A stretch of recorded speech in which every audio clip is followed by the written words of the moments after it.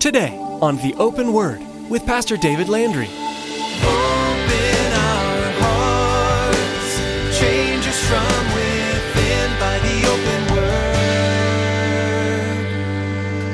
Give us ears to hear your truth and eyes to see the needs around us as we draw close to you.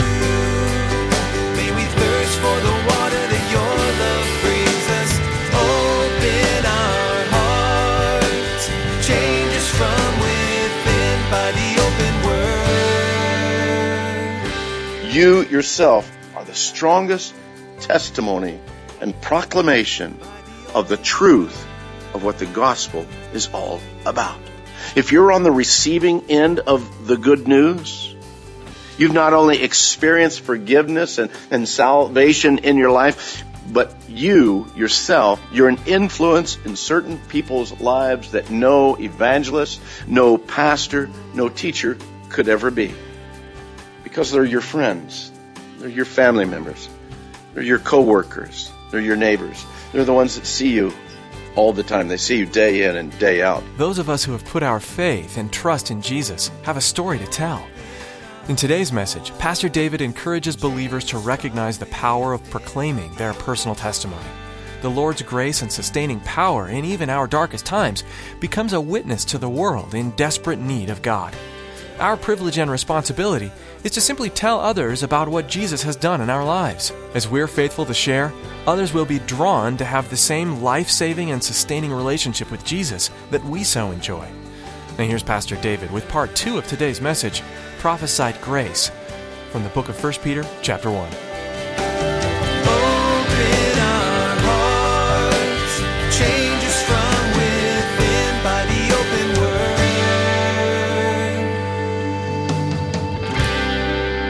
How could God love you? But God's message is clear, actually in Old Testament and in New Testament. His everlasting gospel, the book of Revelations tells us, must be preached to all those who dwell on the earth, to every nation, to every tribe, to every tongue, and every people. It's not just Jewish, it's for the world. The message is to the world. God's heart is wide. His plan all along was to send forth a root from the stem of Jesse, a branch from the house of David, the lion from the tribe of Judah. And the Gentiles will rejoice with his people. In him, the Gentiles will find hope. All of that's Old Testament. But that was God's plan all along. That Israel was to, yes, as his chosen nation, but they were called to be a light among the Gentiles. Not to be closed off from it all. All of these things the prophets declared, and yet they didn't know when this was to come about.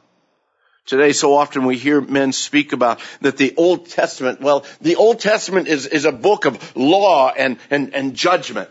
And the New Testament, though, that's the book of grace and mercy. The problem is you're going to find in the Old Testament an abundance of God's mercy. It's grace all throughout it. Let's see, do you think Israel ever failed in what they were supposed to be doing? All the time. And it was God's grace. They weren't able to keep the law. It was God's grace. It was God's mercy. We can go all the way back to the garden, can't we? Adam and Eve fell. God said, okay, wipe that out. Let's start again. They said, he covered their sin. He took care of their sin, didn't he? So you see, God's grace and God's mercy is also Old Testament. But you know what? In the New Testament, there's an abundance of places where we see God's judgment and God's wrath also. So you see, all of those things need to work continually. It's not just at one time God worked in judgment and wrath and now he works in grace and mercy. No, the holiness and the righteousness of God remains the same. Old Testament and New Testament. The grace and the mercy of God remains the same. Old Testament and New Testament. The prophets were given this message. But they also understood it wasn't for their time. They were proclaimers of the message of God's future fulfillment. Look at verse 12 with me, if you would. To them, to the prophets, it was revealed. It was revealed that not to themselves, but to us, they were ministering the things which now have been reported to you through those who have preached the gospel to you by the Holy Spirit sent from heaven. Things which angels desire to look into. So in the past, it was through the prophets of old. But now, today's gospel message comes through those that God has appointed to proclaim that gospel message. Today, the message comes to us through those who preach or teach or declare the gospel to us. And it comes to us in a variety of forms. Do you remember that in the New Testament who the first evangelists were? In the New Testament, their message was, we bring you good tidings of great joy. It was angels, wasn't it? Those were the first evangelists meeting there on the hillside with those shepherds just outside of Bethlehem. Oh, and they said, don't be afraid, for behold, I bring you good tidings of great joy that will be to who? All people. It's a wide open invitation that God has. That's good news, beloved. Especially if you're a Gentile and you're not a Jew. It's good news. That very word, good tidings of great joy, the word good tidings, it's the Greek word euangelizo. Euangelizo. I had to practice that multiple times to be able to have that just flow off my tongue like that. What it means is good news. We also translate it as gospel. And we also get our word evangel from all of that. We evangelize through the sharing of the good news of faith in Jesus Christ. We're among churches of many denominations who are evangelical. We proclaim the good news. We believe that it's important to share the truth and the fact of the hope that's found through Jesus Christ, our only hope of salvation, and we proclaim that. But it wasn't just the angelic proclamation. You know what? Jesus himself proclaims the truth and the good news. Again, the writer of Hebrews tells us in Hebrews chapter 1, God, who at various times in diverse or various ways, he spoke to us in times past to the fathers by the prophets. And he has in these last days spoken to us by his Son, whom he has appointed heir of all things, through whom also he made the worlds. In these last days, he's spoken to us by his Son. Early on, as a young couple, Tot and I were in a Bible study, and I can remember to this day the teacher of that little home Bible study. His name was Ray, and we were going through this passage, and he brought something that has always stuck with me. He says that the syntax of this verse here and the way the sentence is formed together brings out the idea and the thought that God is now speaking to us actually in the language of the Son. He's speaking to us in that language. Some of you here can speak Spanish, your Spanish heritage and background. You speak it very fluently. I know like about this much of it. I don't speak the language. No habla, okay? I don't understand it very well. But those who know it can speak together and they understand it. It speaks from the heart that way. In the same way, when we come to Christ, we learn the language of the Son and we can communicate with him. He communicates with us. We can fully understand because he speaks to our heart. We can then speak and we can respond to him in that way. So together we have the angels that declared the message. We have the Son himself, the testimony of Jesus' life, his words, his actions. But we also have the writings of the apostles. Clearly, the gospel writings that we have before us, these first 4 books in our New Testament, Matthew, Mark, Luke, and John, all of those, they are the clearest record of the life and the ministry of Jesus Christ, and they are the most direct proclamation of the gospel that we have. And some would say that, wow, there's too many differences in the Gospels. There's too many conflicting stories. The time frames don't always match up. And one Gospel writer has these events happening during this time in Jesus' life. Another Gospel has the events happening in this life. There's just too many things that just don't match up. And some would even discount the very words of Jesus. And they say that most of the words in our Bibles that we say these are the words of Jesus, they attribute them to changes that were put in by the imagination either of the writers or by those who translated the scriptures.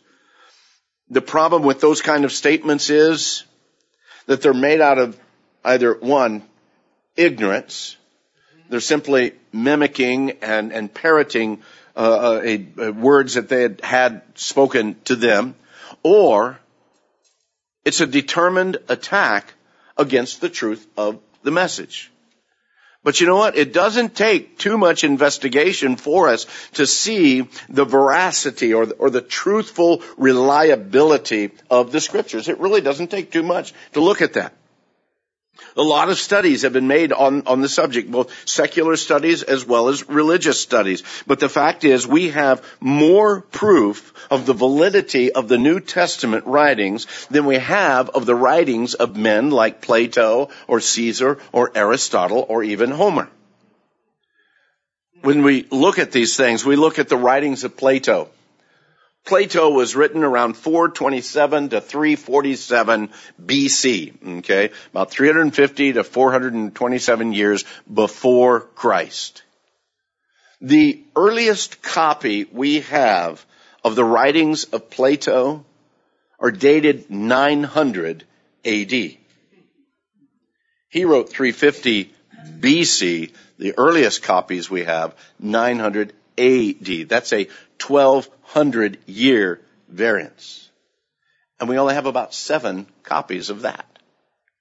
We look at a multitude of other writers, ancient writers. You look just at Caesar himself. Caesar wrote from 100 AD or BC to 44 BC. So about 44 years before Christ to about 100 years before Christ. The earliest copies of his writings that we have from the original writings of Caesar, the earliest copies that because we don't have the originals, okay? We do not have the originals, but the earliest copies we have are dated at 900 AD, 900 AD. And even there, now we're talking 1,000 years difference. We look at Aristotle. Aristotle wrote 384 to 322 BC. The earliest copies we have for him are at 1100 AD, 1,400 years of difference. We get to a guy like Homer, who wrote the Iliad. Everybody's pretty certain that Homer wrote the Iliad. No real question about that. Homer wrote the Iliad in 900 BC, 900 years before Christ. The earliest copies we have actually are dated back to 400 BC. So relatively close in proximity, about 500 years. And we have about 643 of those copies. So they're 95% certain that of the accuracy of it. But let's look at the New Testament. All right. The New Testament was written from about 50 AD to no later than 100 AD. So about a 50-year time span there of the writings. The closest copies we have of the original writings date at 130 AD. Beloved, that's less than 100 years, and in some cases around 30 or 40 years difference. And we have a few of those copies, those early copies of the original manuscripts. We have a few of them, like 5,600 plus of them. The veracity, the reliability, the dependence of the Scripture. We can depend upon its truth. A truly honest skeptic, it would have to agree with the validity of the Scripture. If you're just really and truly being honest, it's got to be accurate. It has to be what they wrote.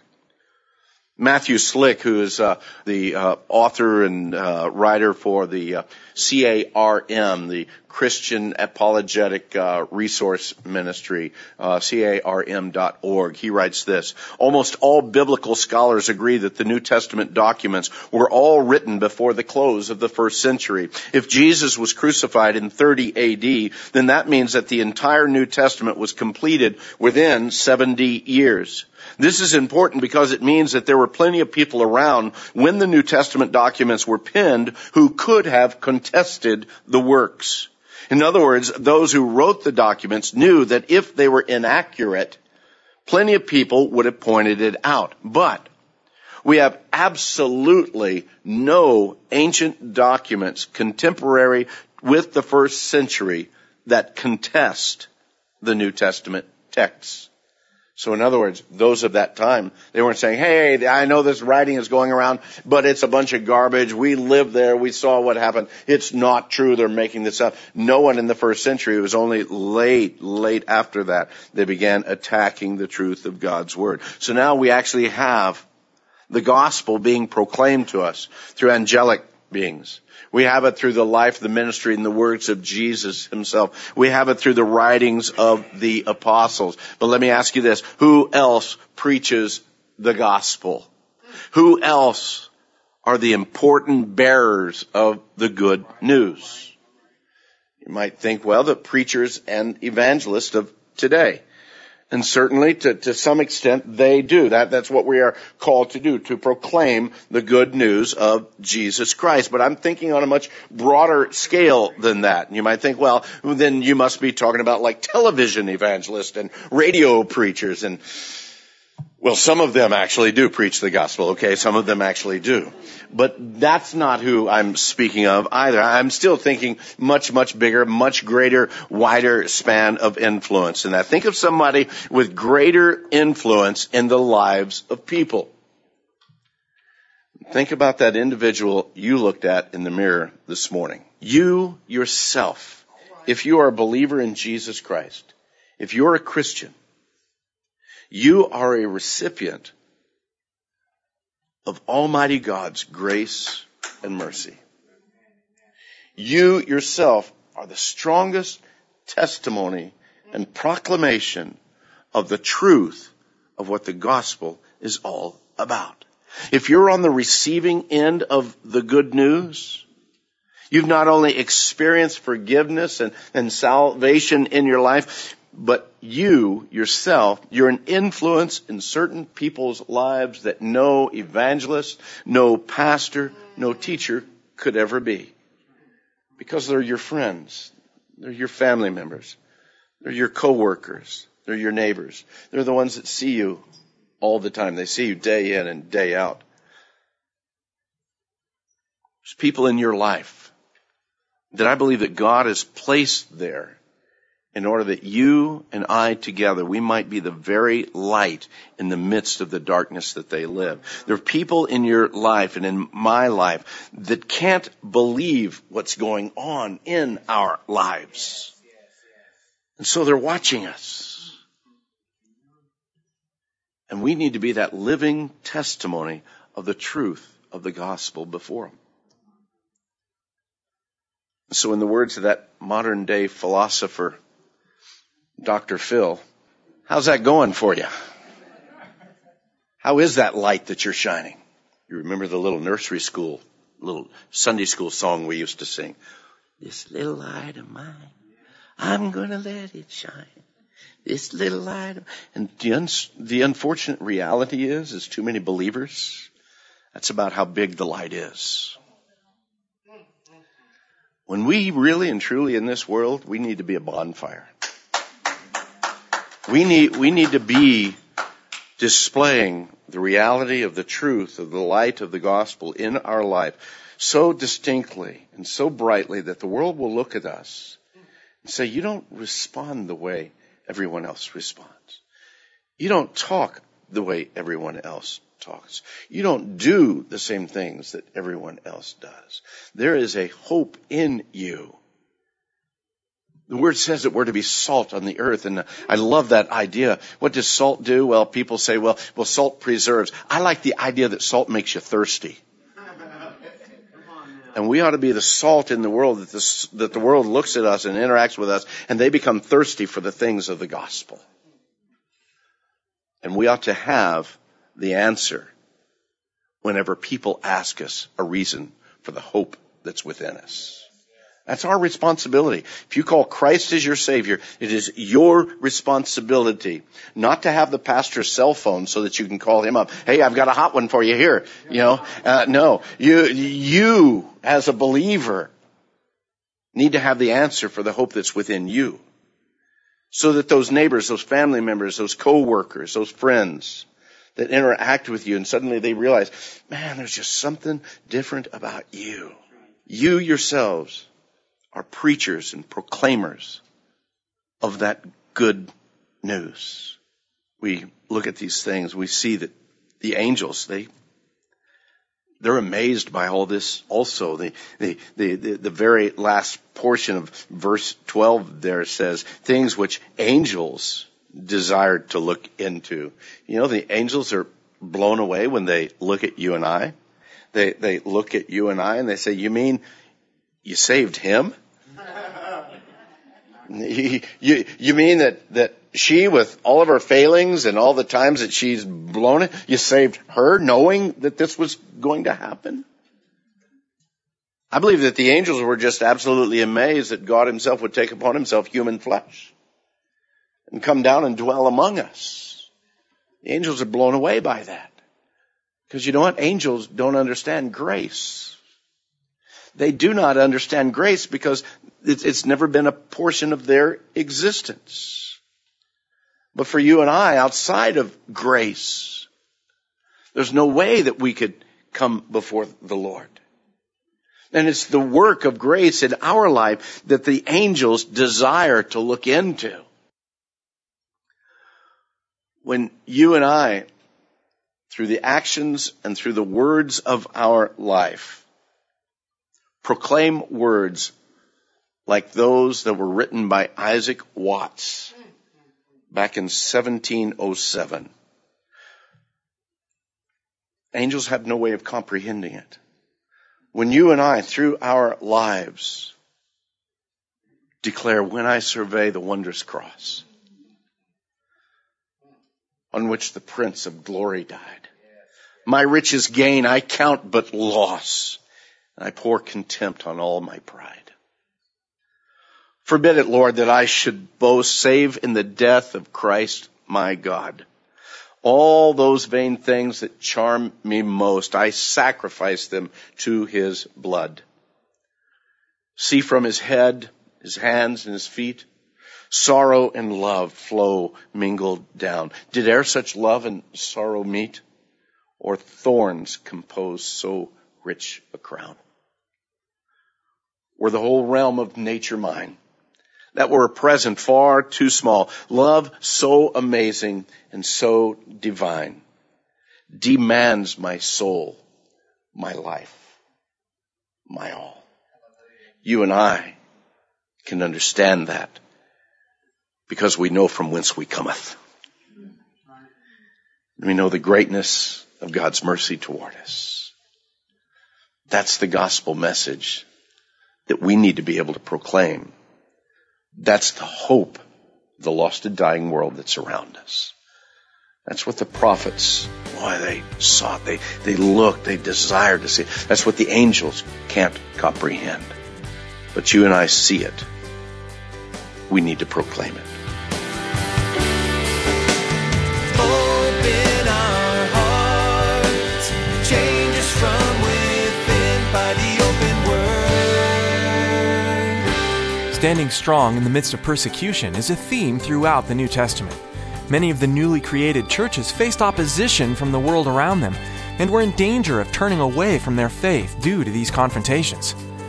It isn't a surprise that the book of 1 Peter also addresses this subject. Peter wanted to encourage new believers and remind them of the truth they had learned, that Jesus lived and died for the salvation of every person on earth. Sadly, persecution didn't die out through the ages. The enemy is still doing his best to derail the message of the gospel. Today, we want you to be encouraged as well. As a follower of Jesus, you will face persecution sooner or later. Stand firm in your faith, leaning on Jesus' truth for your source of strength and comfort. One way you can find support and encouragement in any season of your life is by getting involved in a local church. With that in mind, Pastor David has an invitation for you. Well, I hope that today's message has encouraged you in your faith. It's given you a hunger to learn more about God. If you're in the Casa Grande area, you're looking for a church to attend, I'd be honored to have you join us here at Calvary Chapel of Casa Grande. You can find directions and service times by visiting theopenword.com and following the links to our church homepage. We welcome you to be a part of our time of worshiping our Savior and studying the words of the Bible verse by verse, growing closer to Him each week. Thanks, Pastor David, and thank you for tuning in today to The Open Word.